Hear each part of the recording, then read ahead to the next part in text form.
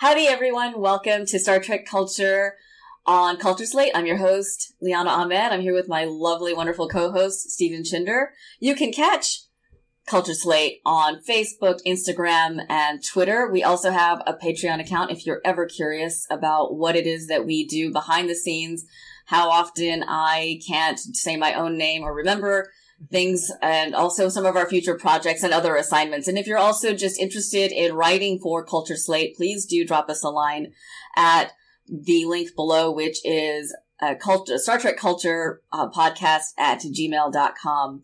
Well, Stephen, before we get into the episode, we've got some Star Trek news. I'll go first because mine's on the maligned and less loved Kelvin timeline, if that's okay. Right. Well, as you know, the Kelvin timeline is fully a Paramount movie franchise, and there have been rumblings about a fourth movie, whether we like it or not.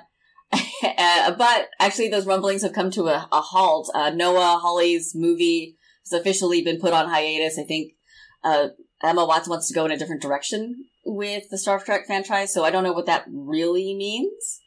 And now that the entirety of Star Trek is technically under one umbrella again, we might see something else completely. Maybe it ties back in instead of being Kelvin. What about you? What are your thoughts? It's weird because when Star Trek was rebooted with the Kelvin timeline, I really liked that it had an in-universe reason for being rebooted and wasn't just like a separate thing. Like, it kind of connects, and the backstory of Picard even connects back to it, which is cool. But when it got rebooted, it certainly brought in a new generation of fans. Like, it even reignited my brother's love of Star Trek and made me want to, watch the older stuff. But now that Star Trek is back as a TV franchise, the Kelvin timeline feels kind of like a footnote since we haven't gotten a fourth film yet alongside the new TV stuff. And speaking for myself, I really like the first movie, which I refer to as Star Trek Into Brightness, because I don't like just calling it Star Trek or Star Trek 2009. Into Darkness, there were some things I did like it was thrilling, but it has its problems, which we've all beaten to death by this point. Yes. Beyond, I know lots of people thought Beyond was an improvement. I wasn't as thrilled with it. There were some parts that felt too action-y to me, but I was interested in the prospect of a fourth movie, possibly having Chris Hemsworth back as Kirk's dad and seeing whether it would be time travel or a mirror universe. But it seems like that hasn't progressed, and we've heard other rumblings of maybe Tarantino doing a movie, and I love Noah Hawley, and I love Noah Hawley's work on the TV shows Fargo and Legion, the latter being an X-Men spin-off show, which was very artistic, and it's unlike lots of other things on TV. It feels more like a series of surreal music videos, and it's fun to watch. It's a trip, and I mean that literally. Wait, am I on some? What was in my drink again? I thought this was a normal beverage. So the idea of a potentially more experimental Star Trek movie would intrigue me. I don't know if that's where they would have gone with it, but I do it sounds like there's not much going on the Kelvin side now, but I would legitimately be curious to see what the next Kelvin movie would be if they ever do that. I'm not discounting it entirely, and it's easier to enjoy it, especially now that we have the prime timeline still going on. We could have both going on alongside it, and just please different sides of the fandom, Yeah, I mean, I forget which movie it is, but there was a specific film where I was alone in the theater watching it. Something I don't normally like to do, but for this premiere night, I was by myself. Having just come from dance class, I was kind of sweaty and gross and was crammed in a full theater with other people, so I was kind of hunkered down. But towards the end of the movie, where Chris Pine's Kirk has to shoot something through a small hole, very, very reminiscent of A New Hope, I was and I said this out loud just because I was tired and kind of just frustrated. I was you've got to be effing kidding me? And I said it a little too loud because the person 2 seats over heard me. He turned over and he said, I know, right? And so it was like a whole, like 5 of us basically were just kind of like at the end kind of laughing at it. And it just, I wanted to love it. I love the casting. God, don't get me wrong. The casting in that movie is on point. It is where, it's the dream cast for Star Trek, for like, if you wanted the old characters recast, right? But I also have a problem a lot of times with recasting old things. Like, people always want to recast something that's been done previously. It's like, why recast? Let's just move it forward. This is, of course, Star Trek, right? This isn't some other show. We're not trying to recast, like a What's Happening or a Friends or something like that. This is something that is, futuristic by its very nature and should keep moving forward. And that was part of my thing of like, why do we need to even bother with a reboot? And I'm air quoting reboot because I was like, why do we need that? And I don't know if that was something that Abrams was forced to do or not, because otherwise I like his work. I love J.J. Abrams' other things, but I just thought his treatment of Star Trek, and, we'll put a pin in Star Wars for later, wasn't exactly the treatment I was looking for. But I am also looking forward to something fourth in that series, just because I want to see what that cast and crew can do next. I do have a lot of faith in the action and everything else that, like that last film had a couple of nice things about it that people tend to overlook. There was that slight tie to, Star Trek Enterprise. There was, the homage to Leonard Nimoy. There's a lot of little good things that they did. And so, it has the spirit of Star Trek for sure. Let's just give it let's give them that opportunity to maybe wrap up the Kelvin timeline with a nice little bow. I don't know. But what about you? You've got some other interesting facts as well. Yeah, so this is another GalaxyCon announcement. So December 5th, this Saturday, is when they're having a couple more virtual things. So just looking at my phone so I have the times correct. 2 p.m. Eastern Time, there's an event with William Shatner and Kate Mulgrew for Captains of Star Trek. So they're doing duo virtual photo ops, single video chats, personalizing autographs, and a free live stream Q&A. And later that day at 6 p.m. Eastern, there is something called Guest Stars of Star Trek, for virtual photo ops. This includes Bobby Clark, who played a Gorn, Sean Kenny, Christopher Pike, Lieutenant DePaul, Nathan Jung, who played Genghis Khan, and Mariette Hartley, who played Zarabeth, and France Nguyen, who played Elan of Troyes. That's pretty cool, actually. Yeah, it says personalized autographs are available through December 6th. Cool. So if you want to look up more info on that virtual event going on this Saturday, you can go to galaxycon.com and you should be able to find it. Awesome, yeah. Thank you. It's always Star Trek stuff going on at cons, like, all the time, it feels like, but it's great. Well, GalaxyCon's done a great job of keeping the fandom from getting too restless. Normally they're an East Coast fan con. I don't know if they necessarily have anything on the West Coast. Like, Creation takes care of Star Trek typically, or used to. But on the West Coast, on the far East Coast, they were responsible, I know, for one of the cons in like Richmond, Virginia, and some of the other areas out that way. But with the lockdown, nobody's had anything else to do. Some other groups have created their own community cons and things like that. And, there was San Diego Comic-Con was Stay at Home San Diego Comic-Con. And then, so pretty much every other month, or it feels like almost every month now, GalaxyCon has been filling the void for fans, to be able to connect with, especially Star Trek fans. There's at least once a month they've been putting on something for us, and I'm really, really thankful for that. I won't be able to do anything this coming Saturday, unfortunately, but I will. I'm glad to, maybe I can catch that 6:00 one. But anyway, so let's get into the episode.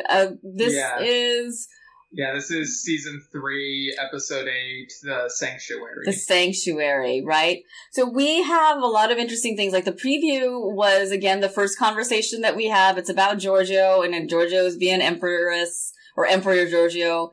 And she's giving Dr. Culber a piece of her mind about how medicine was practiced in the Terran Empire, and quite frankly, it's terrifying.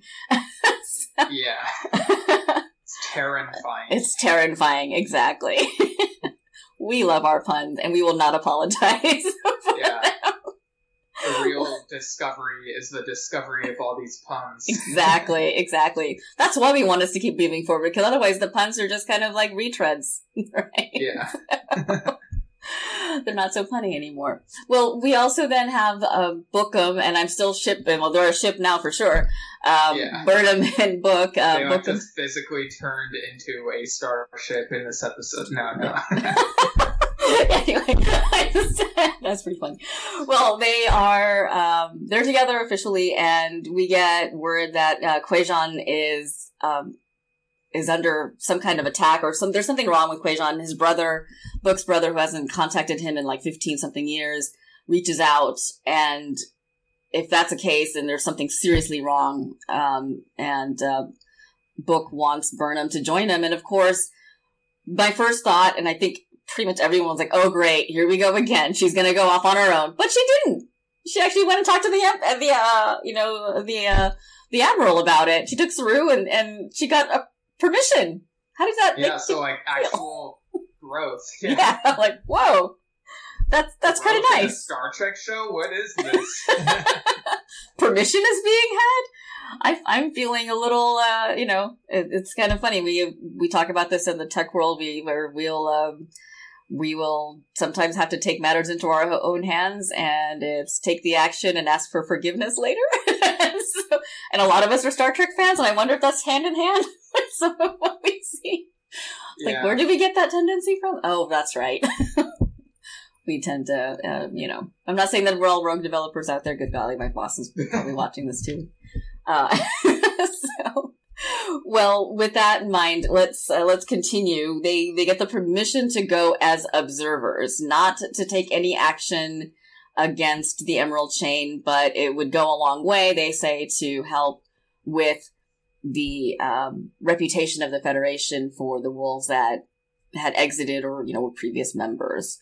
But then again, we cut away to the Emerald Chain itself, and we talked about the coloration of the Orions. I think they did a better job this episode, where it felt like the makeup artistry and at least the CGI were in sync a little bit more, and they were actually more green. But you have a different take? To me, it felt kind of the same as last time.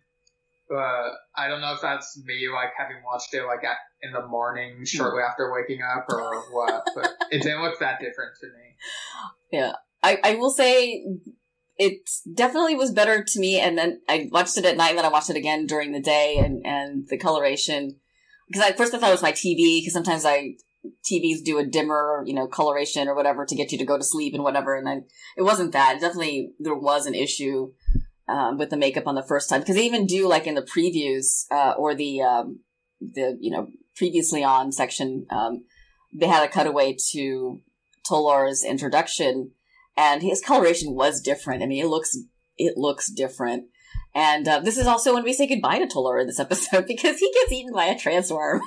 Yeah, and the timing of this was weird for me, because the transworm, because I'm actually in the middle of, like, listening to the audiobook for Dune, which has the sandworms. Different kind of worms, different kind of spice.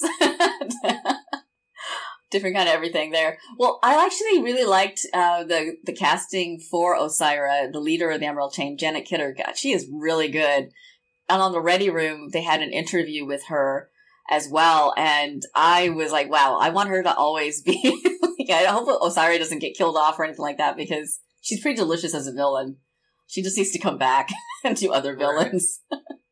She's pretty good. Well, I'm sure there are lots of Star Trek characters we want to come back after just one episode, so this is very much in that tradition. This is true. Well, it's interesting. Like, I've never really had a show that has always hit the mark on casting. I can only think of maybe a few times where maybe the casting, out of a 50-plus-year-old series of, shows and movies, where the casting has been a little bit whatever, but every time it's been pretty much on the mark. And I can definitely say that's not true for other series and other shows where it's like, oh, really? That's the guy you chose for that? Or that person has, not really present in the moment, or, just the acting is kind of obvious. Yeah.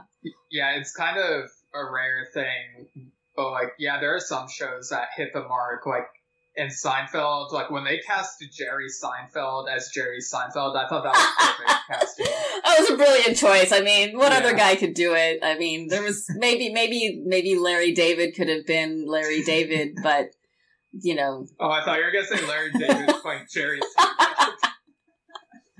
Well, it was supposed to originally be about them two, and I think George became Larry's character, and they had to tone it down, which is why I'm so glad we ended up with the other show on HBO that we have, because Curb Your Enthusiasm. God, I love that show. It's a good thing I don't watch it before watching this, because my humor would you would be hitting that bleep button the entire Right. Yeah. But getting back to Trek Your Enthusiasm. Yes, I gotta Trek my, yeah. So getting back to that, yeah. Oh God, we're nerds. Okay, and I'm okay with that. Yeah. Well, I liked the casting of everybody, and then now we're going back to the mission at hand. Well, before we get to the planet and we go into Black Alert and take the Mycelia network over to Kwejan, we get a little bit of a taste of the resolution to our overarching mystery for the season, which is the burn. And I'm okay with how quickly the pacing of the resolution is. I know some people are a little annoyed that it isn't over with yet, and other people are like, what are they going to do for the next 3 or 4 episodes that are left? And I think this is great. Yeah, I think it's 5 episodes left after this. Oh yeah, that's right. We're on 8. Yeah. I'm fine with the pacing. Throughout the season, we've been expecting it to be a slow burn anyway. So the way they've been handling it now, it's just that's satisfactory to me. Yeah, I don't know what more people want. I think some people just like to complain, but there is more about an opinion that I'm writing overall about fandom coming out, and I think you might be my editor on that. I'm not sure, but, about just some of the stuff on this fandom and on the Star Wars fandom as well. But the other side of that is I'm also glad that they didn't prolong the musical part of it, and they tied it so nicely into what the actual issue is, which is it's a Federation distress signal that's got some other message encoded into it. And we also get to see Stamets show off his chops as a proud papa, surrogate or foster or mentor to Adira. And I got my NB moment. And I don't know if I can show there. That's what I wrote when that scene came up. I was so happy that we talked about this a couple of weeks ago, where Blue Del Barrio got to express their actual gender identity, and that they said that in the Glad interview that they would actually do it in the show as well. And this is the episode where they tell Stamets, she instead of she, it's they, and that it's not a Trill thing, it's an Adira thing. And I loved that they clarified that, and I was like, yes, there we are. So I was very, very just thrilled about how they went about it, and I'm just looking forward to the continuation of that just dialogue. And it's not so, some people get annoyed about these kinds of issues being in your face, and I'm like, in your face? It's always been in your face. Let's just say that we've never had the courage to talk about it, and I think Star Trek is a wonderfully safe place to have that kind of conversation. And they were the guests on the Ready Room today. Blue and Ian were both guests. And it was just nice to kind of hear them talk about how much Wilson Cruz and Anthony Rapp were also functioning as their mentors off camera as well, as much as they function as the character mentors on camera. So I think that's just something nice to also hear. I don't know if that impacts you as much as it impacted me, but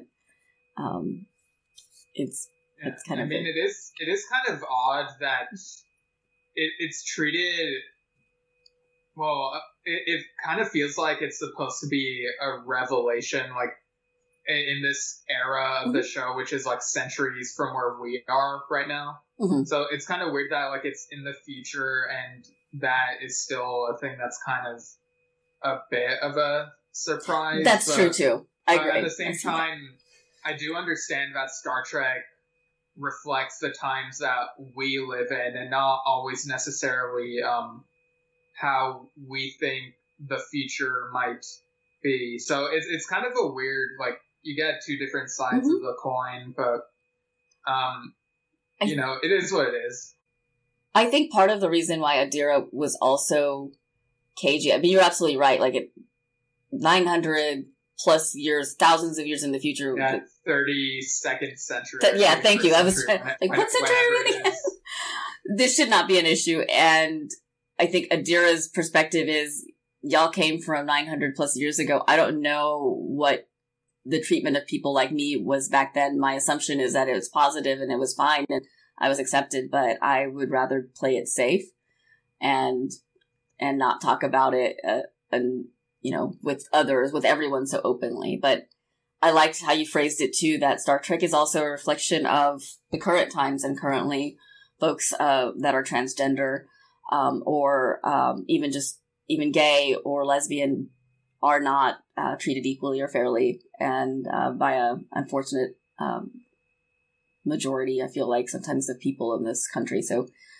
they're not accepted for who they are. So I like that the character reflected that mirror back upon us.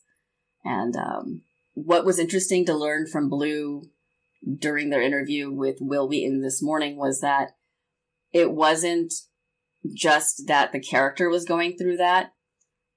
They were filming this at the same time they were coming out to their family in real life. That's a lot to come out. Wow. Yeah. That's a huge burden. And Blue was talking about how supportive Anthony Rapp was of them during the filming of the episode. That after every take, Anthony was like, "Are you okay? You good?" You know. But I think I'm really hopeful that this is a way for them to work this out as well. That this acting forum, gave them a chance to work it out. So anyway, well, let's move on to the rest of the story. You find out that Osira and Kaim, Book's brother, are working together to lure Book out. And also, basically, they want to get to Rin. And you're trying to figure out what's the big deal about this Andorian that escaped, Osira's custody. Other than being a runaway slave, what else does he have, or what does he know? And so that's kind of a mystery. You also learn, there was some foreshadowing about Detmer again. And the first time I watched this episode and they brought up Detmer's issue, I was like, are they going to actually do something about it this time? Or is this going to be something that they kind of build, like all the other burns and slow burns that are happening throughout this, fires that are happening throughout this season? But they kind of get to it in this episode. We'll get to that eventually. And then we cut away to Giorgio as we're trying to solve her mystery from the Discovery perspective. And, she has one of her great lines, this episode, which she's in this white cat suit and she's like, "Oh, great. You're going to solve my issues by dressing me up as like a human spermatozoa." And I love the fact that she said human spermatozoa, like she spelled it out, like instead of saying sperm. I don't know why. I just thought that was kind of funny. Yeah, just one of those, like, off-the-wall lines that's just really memorable. Yeah, it's just random. I mean, I think it was even more better than her line about, like, more better. That's not even English. It's not my first language, so what can I say? So, it's better than her line, at the beginning of the episode where she was like, we used to kill our doctors and have them bury them with us. I thought that was great. I was like, no. This is even better. This tops that line so much more. Well, we also learned Book's real name. Did we talk about that yet? We talked about it before recording, but not during this recording. Yeah, okay, thanks. Yeah, we end up always talking about a lot more at that time, too. So yeah, it all blurs together. It all blurs, yeah. Book's real name, it was something that bothered me, and I know it didn't bother you as much, but I'm like, the dude's from another planet, but his name is Cleveland Booker? Really? Well, it turns out that's not really his name. And actually, because I was watching some of the short clips that they have on CBS All Access in the extras section, it dawned on me that there was a throwaway line that Burnham had about this very same thing in some earlier episode where she says, yeah, his name is Cleveland Booker. There's a story behind that, but he won't tell me the story either. And I was like, oh, wait, maybe that's always been there? Like, and I just missed that line? Those things where you think you've paid attention to all of it and you've taken like an entire, Moleskin's worth of notes and you still miss something. I mean, I guess the mystery of the name has never, bothered me because... maybe it's just because I've been burned by Doctor Who and how they built up this mystery of what's the Doctor's name and then they never reveal it. Right. That's the scar right here across my heart, but that's okay. But I mean, if you think about it, if we were to learn the Doctor's name, what would that change? I know, not much. If it wouldn't change anything, then why build it up at all? It's weird. I just I hope that it was something completely unpronounceable, because whenever they talked about the Doctor's name, I keep going back to that movie Splash with Daryl Hannah and Tom Hanks. Before your time. I don't know if you've ever seen it either, but... I've seen it. Okay, so remember when she tries to pronounce her, she says her name in mermaid language, busts out all the lamps? Vaguely, yeah. Yeah, so that's what I think of whenever they build up a name mystery. They call her Madison in the movie, but then her real name is unpronounceable. Yeah, I mean, before the 12th Doctor regenerates into the 13th Doctor, he says that nobody would even be able to, pronounce his real name. So that kind of confirms that, I guess. Yeah, that's probably a little bit why that scene always comes to my mind when the street lights get busted out when Daryl Hannah tries, she speaks in Dolphin or Mermish or whatever the language is.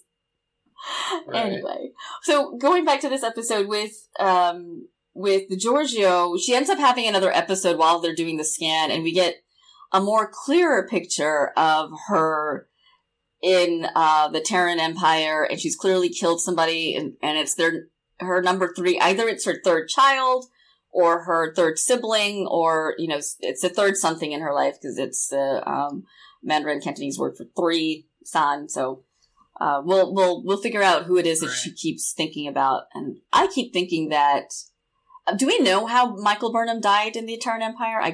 I don't remember. If we do, I don't remember how it happened. If they did explain it. It's been forever. Yeah. It feels like a lifetime ago that I saw that season, so people are watching or listening to this saying, it's this! Yeah, they're like, you idiots! Yeah. When you try to do this... Star Trek is so vast for so much of it. It's ridiculous to think anyone can, or to think that most people can remember all of it just all at once. So give us a break. I know one or two guys, and I give a shout out to my buddy Chad McCallan, who runs our Star Trek watch party. It's a daily watch party at 5 p.m. Pacific, 8 p.m. Eastern. You can find the group on Facebook. But we watch an episode a day, and that gentleman can just pull up a fact like that. And I've been on calls, Zoom calls and things with him. He's not looking stuff up. That's why I corrected myself and said most rather than nobody. No. We know Chad. There's just a few people like that out there that definitely have a really good recollection. The gift. Yes, the gift. Good golly, yeah. If I could mind meld with Chad, I would, just so I could just hold on to all that knowledge. And also, he's a musical person, so I would get a lot of good music in my head. But Star Trek musical episode when? When? Oh my gosh! Now you've got me thinking. Well, whenever they... Not even on Lower Decks, put it in live action on Discovery. Or Strange New Worlds, maybe. Oh, they go visit... I can see it working on Strange New Worlds. I want to see Anson Mount do a dance number. I need to see that now, badly. In uniform. Oh, now I can't stop thinking about that. Okay, anyway, I'm gonna stop. Focus. Alright, with this, we're talking about Kaim and, we find out a little bit more about why Book or Tarek, left the planet, the Kwejan home world.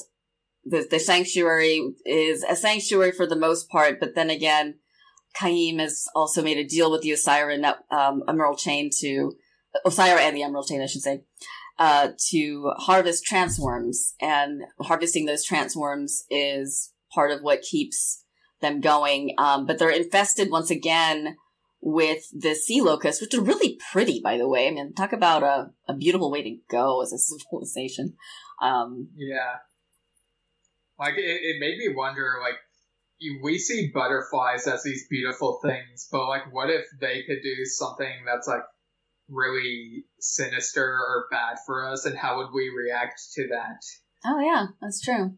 Yeah. I mean, once they become vampiric or, zombie-like, who knows? Maybe they carry a parasite and all that time. All those, we don't know, right? We have no idea. Anything could be a carrier for the other apocalypse. Not the one we're in now, but the next one. Right, Apocalypse 2. Electric Boogaloo.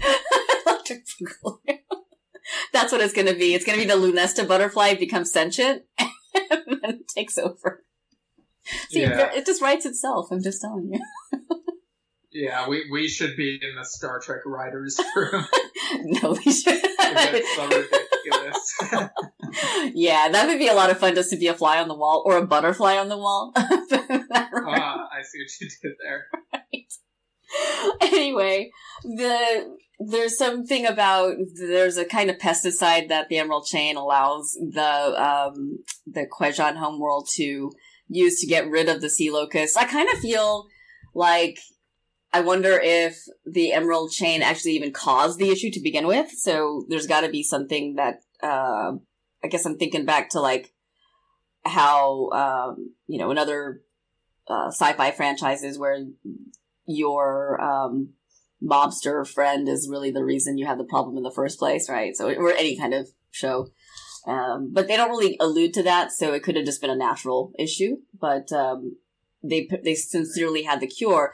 And then what bothered me, and I'm glad they addressed it in the call in the episode, was that the Kwejan species, they can commune with nature, commune with animals, and talk to animals.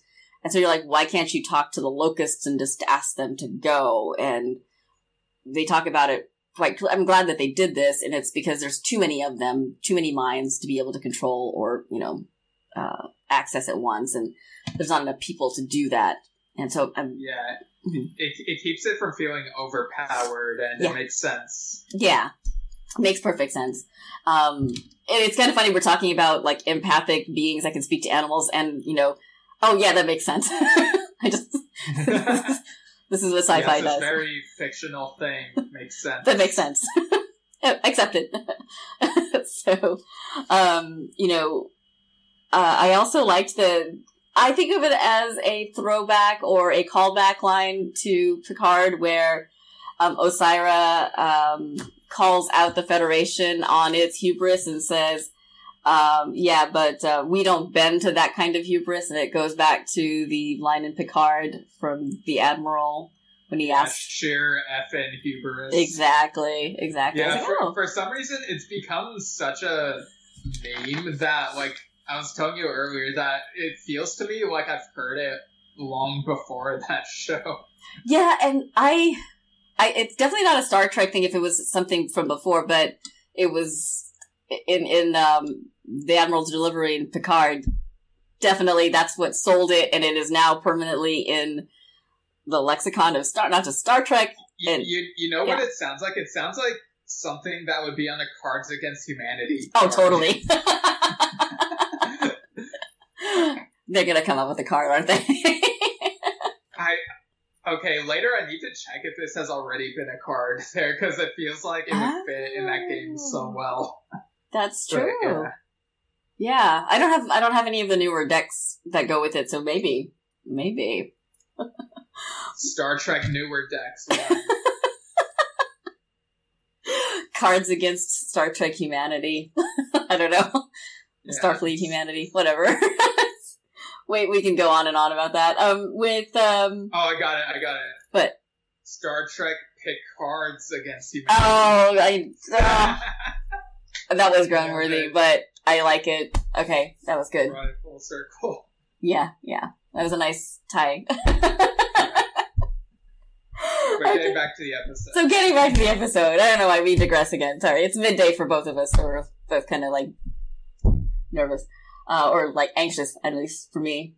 And I haven't had any caffeine today, by the way. This is just me without. I had peppermint coffee, but I probably would have been like this regardless. Same here. Like, I mean, it doesn't really change me much. Yeah, I don't drink coffee on a daily basis or caffeine on a daily basis. I did have a couple of sips of a hot tea before, but that was just to clear my throat, nothing. So more Picard than Janeway. Exactly. I am more Picard than Janeway, I have to admit.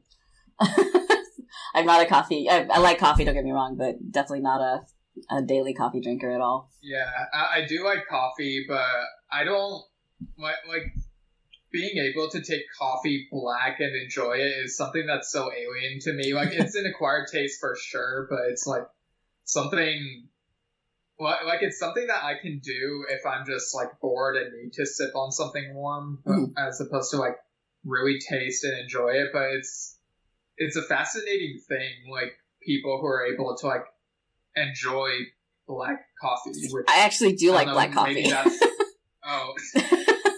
Okay. I am a snob about the coffee I drink, but I just don't drink it that often. I got over the caffeine addiction. It's the best thing I ever did 15 plus years ago now. Okay.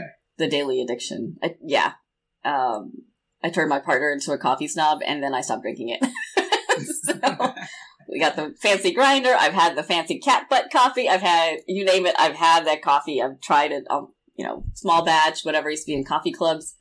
But I don't drink it on a daily basis anymore. And I did the coffee club after I stopped drinking it on a daily basis also. Because you can taste the difference. It's like wine. It's just like wine. Anything that got out of the earth. You can tell where it's coming from. But anyway, less about coffee, more about Star Trek Discovery. Let's go back to the episode now. I like how they solve the problem, and I like that, poor Saru. Like, at first I thought he was going to be this great captain, and then he's sort of like, each episode he's kind of like, no. And then this is the first episode where I felt like he actually did the Star Trekian thing, which was to go against, find a clever way to countermand orders. Right. Otherwise he hasn't, really. Think about it.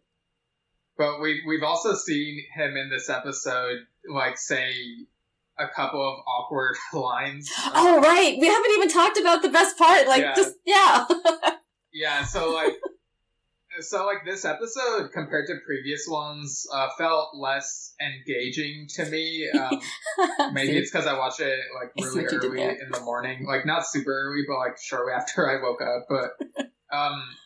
But also, like, the lack of him saying engage, like how other captains frequently have. Like, he's trying to come up with his own thing and say, execute, or carry on. And, like, I think my favorite line for this episode is execute, just because of how stupid and awkward it is.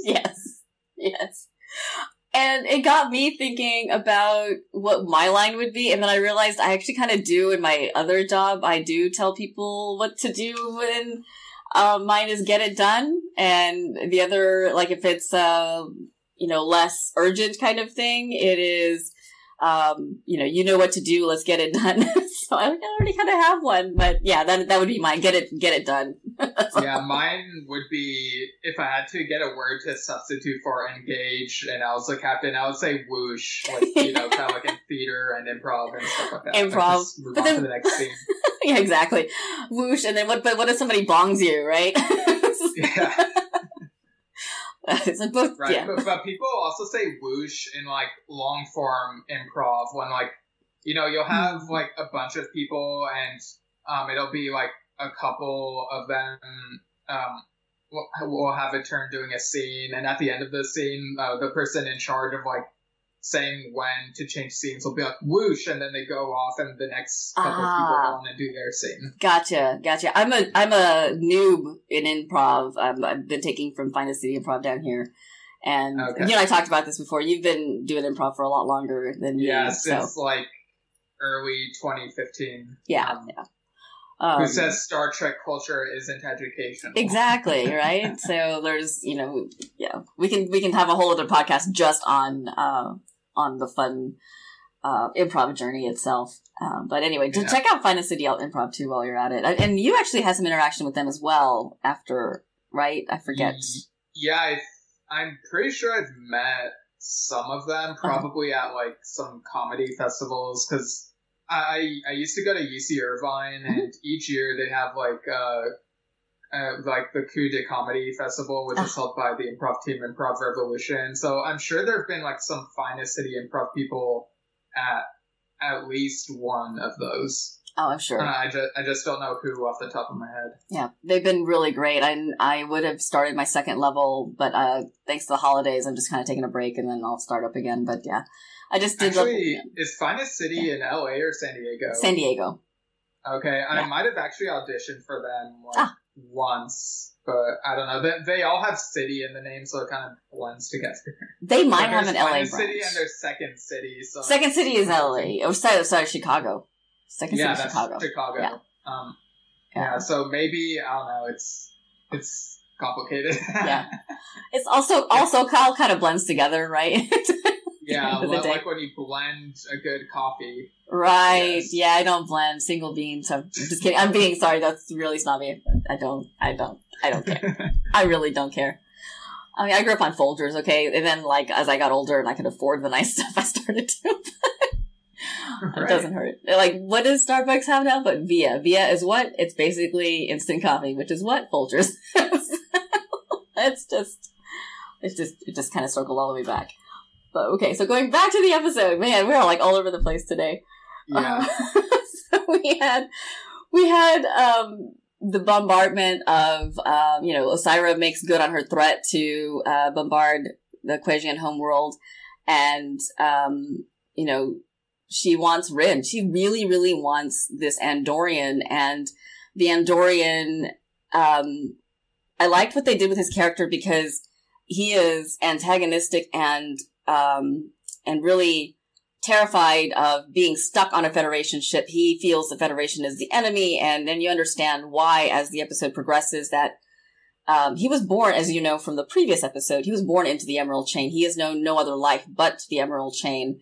And as, I don't know when the Andorians left the Federation, but they basically nowadays think of the Federation as this sort of like how we as young kids maybe viewed the communist countries as, like this really scary place that we would send you'd get sent to if you were bad or whatever you. There's a line at the very end of the show where he says, if you want to scare an Andorian child, tell him he's going to Federation summer camp, right? But he's learning quickly, though, that the Federation is not the enemy, and it's not so much that he thought the Emerald Chain was really good, because he actually did that, tried to foment an uprising against Osira, and suffers the scars from it.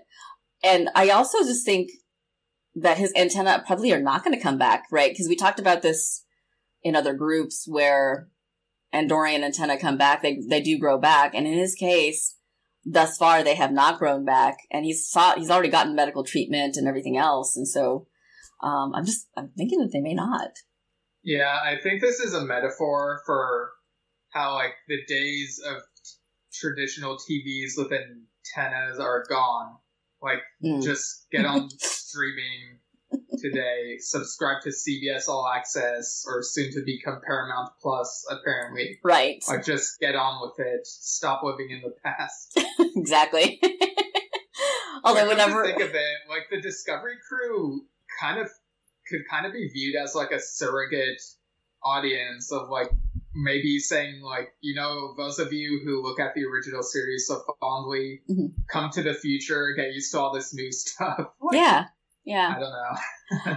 I mean, Leonard Nimoy said it best, what about, canon? Forget canon. I mean, there are some things that you hold on to, but it's all up for sale. Canon Star Trek is what it needs to be for the next generation. Get it? Yeah. So. I do think it's important to be consistent with canon as possible, but I also think it's silly that some people pretend that Star Trek never had inconsistencies before in canon, and that it's like a new recent thing. Yeah. I mean, heck, the only South Asian character had 2 different ranks and not a full name, like an air quote, because she was played by the same woman who played Native American characters on original series. So, like, for me, like, personally, there was, like, no canon for me, right? You know, people like to see themselves and what they watch, and, you know, I had no canon. So, like, I was fine with the fact that they kept reshaping it here and there. Because we didn't have canon, and I kind of liked that we could reshape it once again and put us in there somehow or another, you know, as a background, even as a background player or what have you. It was nice to see, and I think there's a lot of things about air quote canon that are problematic like that, right? So, anyway, well, going back to the episode one more time. We're just having a good time with this today. With the bombardment of the planet, you know, you understand that Kaim has a lot more at stake than he originally let on. He has a son that is also potentially going to starve because the sea locusts are eating all the crops, and there's nothing without that. The regiment on hand, or the insecticide or pesticide on hand to take care of them, they will potentially starve once again. And so, and you find out just how much Book really cared for his brother. And they're not really genetic brothers. They're like brothers in arms, brothers as, you know, friendship. And he's like, wait, you have a son? You didn't tell me? And it's, you know, you can tell that it's like, oh my gosh, I didn't know. And, you know, like, there was just so much other, you know, like, you could tell, like, he didn't see the Facebook announcement of it. No, exactly. They stopped, they blocked each other, you know. Yeah. And they hadn't talked for a while, but it was obvious that they still cared about each other. It's like, hey, look, no, I still care about this planet, and I still care about you, and, you know, let's solve this together. And then, with the whole not being able to really fire upon the ship directly, they obviously use the other ship that they have on hand, which is Book's ship, and Detmer and Rin take it out. And I really liked the pairing of Detmer and Rin, because they both had issues that they needed to resolve, and we got our, you know, gratuitous grudge in fluff in the episode, which I was happy for. You know, I liked. That's a great adjective for grudge. Gratuitous. Gratuitous. Well, is it gratuitous? Is it fortuitous? I don't know. One of the two. Yeah, I don't know. I know you're not necessarily like. Do you feel like that they inject him unnecessarily, or do you feel bad that the cat's just left on the ship, like I do sometimes? I mean, I don't feel. I don't know. Like, it's just fun seeing like the Star Trek pets, like whenever. Like, I always loved seeing Porthos, who's my favorite Enterprise character. Like, but that's not a knock against the Enterprise characters. It's just that Porthos is my favorite Enterprise character. He's a cute guy. Or like Spot in TNG. I just love seeing the pets. Yeah, that's true. I mean, I liked Grudge. I loved Rin's reaction to it. I was like, what is this? Is this a pet? You know, what is it making this noise for?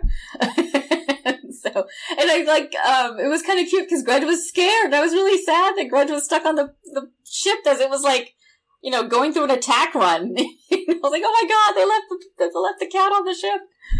That was my thought. As a cat, you know, as a pet parent, right? They're not in the room with me normally there. But, I mean, if a pet were to get in a dangerous situation, like, in space in a show, then I'd be really worried. But also, like, with something like Star Trek, I usually have faith that, like, they won't do anything terrible to the pet. So, I guess that's why I wasn't particularly worried with stuff like that on Discovery. I mean, I wasn't worried they're gonna hurt, like something was bad was gonna happen to Grudge, but then, like, there's that small little thing in the back of my mind that says, oh, what if, oh no, like, what if they have to explain it to Book? Like, is that gonna be a thing to, like, oh yeah, you know, this is what happened.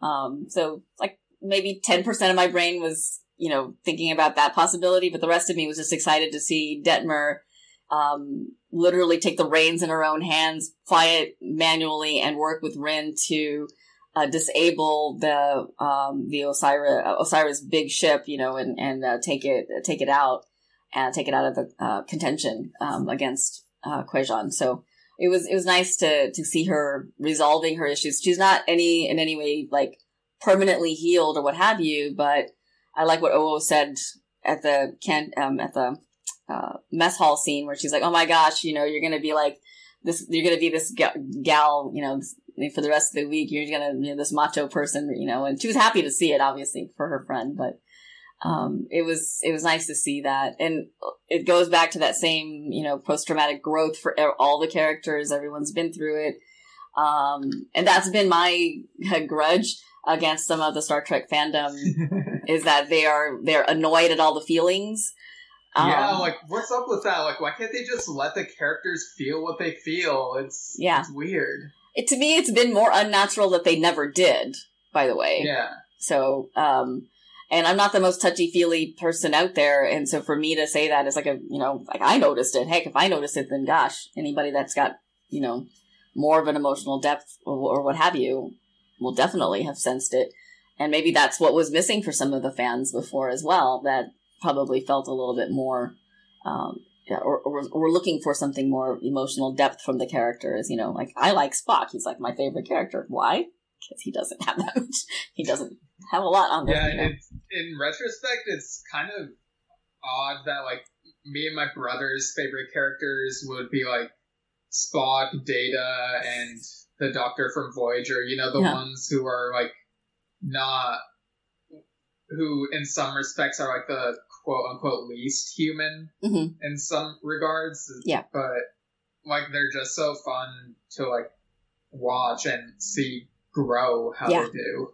And I think that emotional growth for each one of those characters you mentioned, or sentiency in the case of the EMH, right? It's part of, it's why they're interesting. It's because they don't start out like us. I think maybe some of the other characters are too much like us, and that's why we're uncomfortable with them. We're like, oh, that's like looking at it myself. I don't want to see myself on this show. I want to see something. I do, as weird as this sounds, I do like seeing myself in stories. It's like if a character is going through something that, like, I've gone through, like maybe a character will feel angsty over something that I find relatable, and it just works for me. Like it might not work for everyone, but it's, Agreed. That's just how it is. Agreed. I mean, I like to see myself in, as far as experiences go, and like I mentioned before, I really like seeing representation in all forms and fashions on the shows that I watch. I think I was talking more about the ugly side, like those parts of me that I'm not maybe happy about, and I see them in a character like, ooh, that's too. I don't want to see that. That's exactly like me. I am that, all the not so good parts. The parts that make all of us uncomfortable. I mean, they exist, and I like the fact that Discovery has bothered to slow the pace down on the emotional health and make it more realistic and more relatable to the number of people that are experiencing them. That was my main gripe that I alluded to earlier about this fan group in particular. It's like the number of conversations I've had about Burnham's crying and Tilly's crying and how it annoyed everybody. I'm like, oh my God. I've seen those comments from people. So yeah. It's like, no, it's good. It's good. Anyway. Imagine if they do an episode where the characters are just not being very emotional, and then you find out, like, at the end that it's not the actual crew, it's holograms or androids that are, like, emulating them for some reason. Or like a virus that takes away their ability for, their emotional sides to shine through or something like that. Virus is a little too close to home these days. So. That's true, yeah. I said the V word. Yeah. And it's not Vulcan like we like to hear. That's the good V word. This is true. It's the other one. It's the other one. Oh man, viruses and stuff like that. With the end of this episode, though, tying it back, they actually do get the sea locusts to leave, and you also learn that the Quasion, the way their empathic powers work is that they can't and I don't know if this if they can't or won't, but they won't, or they are unable to force a creature to do what it wants. They can talk to the creatures, and Kaim and Tarek's / book combine their powers, and then they utilize I'm assuming it's where the deflector array or the deflector dish is on the Discovery, to ask the massive population of sea locusts to move back out to the sea, and they save the planet, and it's another win for Discovery. And that, going back to the burn part, there is an algorithm that Adira is working on to decipher that encoded message, and I'm glad that they didn't solve that. Like, that's like, it's still a little tasty thing for next week, and I'm really hoping they go back to it next week. What I will say is I like how the writer's room doesn't bother teasing out the things that we think, like other shows would just kind of harp on or just keep drag it out. Yeah. So with Giorgio's particular illness, they actually address it in the preview that they show in the ready room. But they also give us some other things to be concerned about and other alarm bells around things that could possibly be wrong with the rest of the Discovery crew. Basically, Giorgio is dying because she is not only a person out of time, but she's also out of existence, meaning she's from the Terran parallel universe. And it turns out our atoms like to be where they are from, both linearly and physically, timeline-wise. And there's only been one other person or creature that, or species that did what Giorgio did, coming across during the Temporal War from the Terran Empire. And that person, named Lieutenant Yor, he actually died because of the stress of it. And much can be expected of the same to happen to Giorgio. Now, what was alarming to Dr. Culber and to the rest of us that watched that preview is, wait a minute, so you're saying that the entire Discovery crew, which also leapt forward in time, is also at risk? And Eyeglasses guy, who's given Culber all this information, kind of doesn't answer that question. It kind of talks more about the Terran Lieutenant Yor and how that person didn't survive. And that species, I can't tell what they are. Really curious and excited, and I'm annoyed that I have to wait an entire week to find out more about this. But I like that it's yet another layer to the mystery that they added. And yes, I would like to be a butterfly in that writer's room when they come up with that stuff. That's kind of brilliant, instead of being like lazy, like so many other shows might have done. And I'm really looking forward to it. As far as my predictions go, I think we're going to get an answer to what caused the distress call, and it's going to be shocking. And I wonder if it's going to tie to something that we might have gotten out of Voyager or Picard or something later on in a later series. That'd be kind of cool if it was.